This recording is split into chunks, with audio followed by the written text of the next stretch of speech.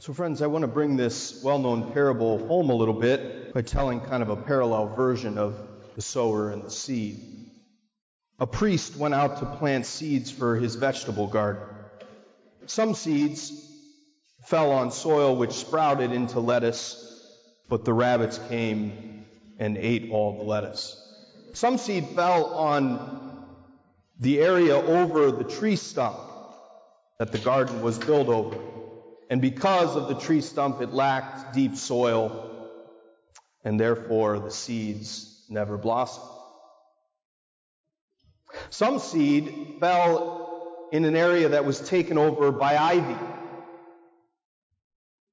the same ivy that had grown around the tree when the tree was there. And some seed fell on good soil and produced an abundance of zucchini and cucumbers. Now, this may or may not be autobiographical. But if you go out to my vegetable garden out there, which I've tried over the last 2 years, these are all experiences, so it is autobiographical, of things that I have experienced. And if you want any zucchini or cucumbers, you take them after Mass today. I got tons of them. Anyone who grows flowers, vegetables, you know how humbling of an experience it can be. And just as humbling as gardening is the message of today's gospel, which is this, that the problem is never on God's end as the sower. The problem is always on our end, the type of soil that we've cultivated in our heart. See, the incredible message of the sower is that he just throws seeds everywhere. He's very liberal and indiscriminate and lavish in how he spreads seeds. He just throws them. But some seeds don't take, not because the sower hasn't sowed,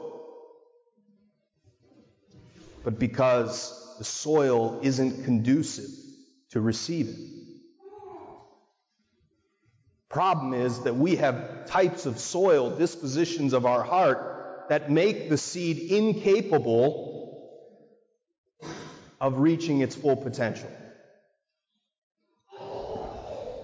I like to give these types of soil or these dispositions of the heart these characteristics. The seed that falls on the hardened path I call the indifferent or the apathetic heart. The seed that falls on rocky ground I call the temperamental or superficial heart. The seed that falls among thorns I call the preoccupied and undisciplined heart. And of course, the seed that falls on good soil is the well-cultivated, liberated, virtuous heart. So what's the indifferent, apathetic heart? This is the heart that is kind of checked out. Checked out not just of spiritual things, but anything of depth. They just don't care. They don't invest in anything on a deeper level enough to develop an invested relationship. In fact, they become so indifferent and checked out that they actually become incredibly cynical and jaded about everything. Like none of this matters. And this is the person that God could be right in front of them, and they're not interested.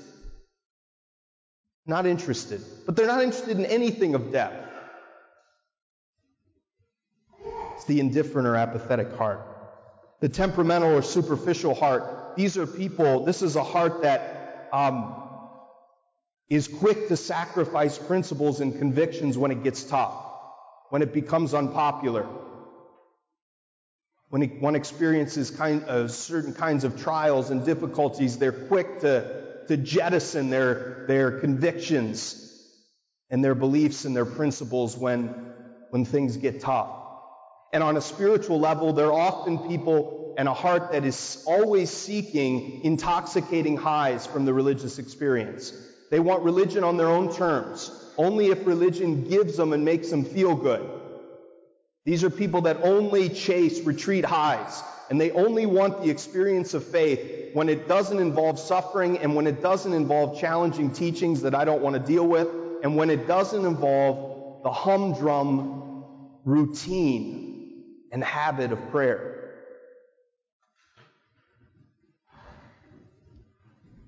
The undisciplined and preoccupied heart is the one that has all the best of intentions and has incredible potential. But because they have attachments to a bunch of things that choke the potential that they have, this is like the athlete or the musician who has unbelievable potential. But because of a bunch of intangible things that they haven't gotten control over, for the athlete, maybe because of their bad diet or their lack of discipline with working out or their mental abilities, they can never fully realize the potential that they have because they're undisciplined. And they're preoccupied with a bunch of things that choke the potential that they have.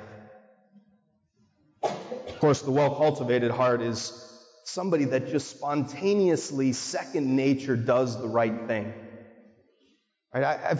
I hope you've been privileged to meet people like this. Like, it's just like they respond in the moment without consideration for their reputation, without consideration for what it's going to cost them, without consideration for all of the difficulties. They just respond in love and generous love and virtue to whatever the need is in front of them. They always are it's just spontaneous that they put other people's needs before their own. This is a well-cultivated heart. Now, my guess is, if you're like me, you've got a little of all four types of those soils in your heart. I've definitely, and in some ways, I feel like the last 3 to 4 months has like magnified my bad soils. Like it's like brought them out. Like I have parts of me that are indifferent, bordering on cynicism. I definitely have parts of me that are temperamental, that I can easily want to escape when things get tough, that I'm prone to give up certain convictions if they're unpopular. I can be tempted to want religion on my terms, an easy kind of religion, doesn't make demands, only pray when I feel like praying, that kind of stuff. I definitely have undisciplined and preoccupied parts of my heart, where I have great intentions, but don't follow through because of some attachments I have to stuff. I also hope I have well-cultivated soil in there, you know?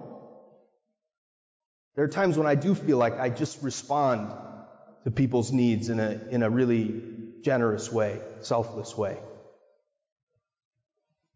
The goal, of course, is to let the well-cultivated soil take over the whole garden. That's our goal. And instead of for this homily, because it would go on forever if I tried to talk about a remedy for each of those faulty soils. So today I present this to you as like a diagnosis.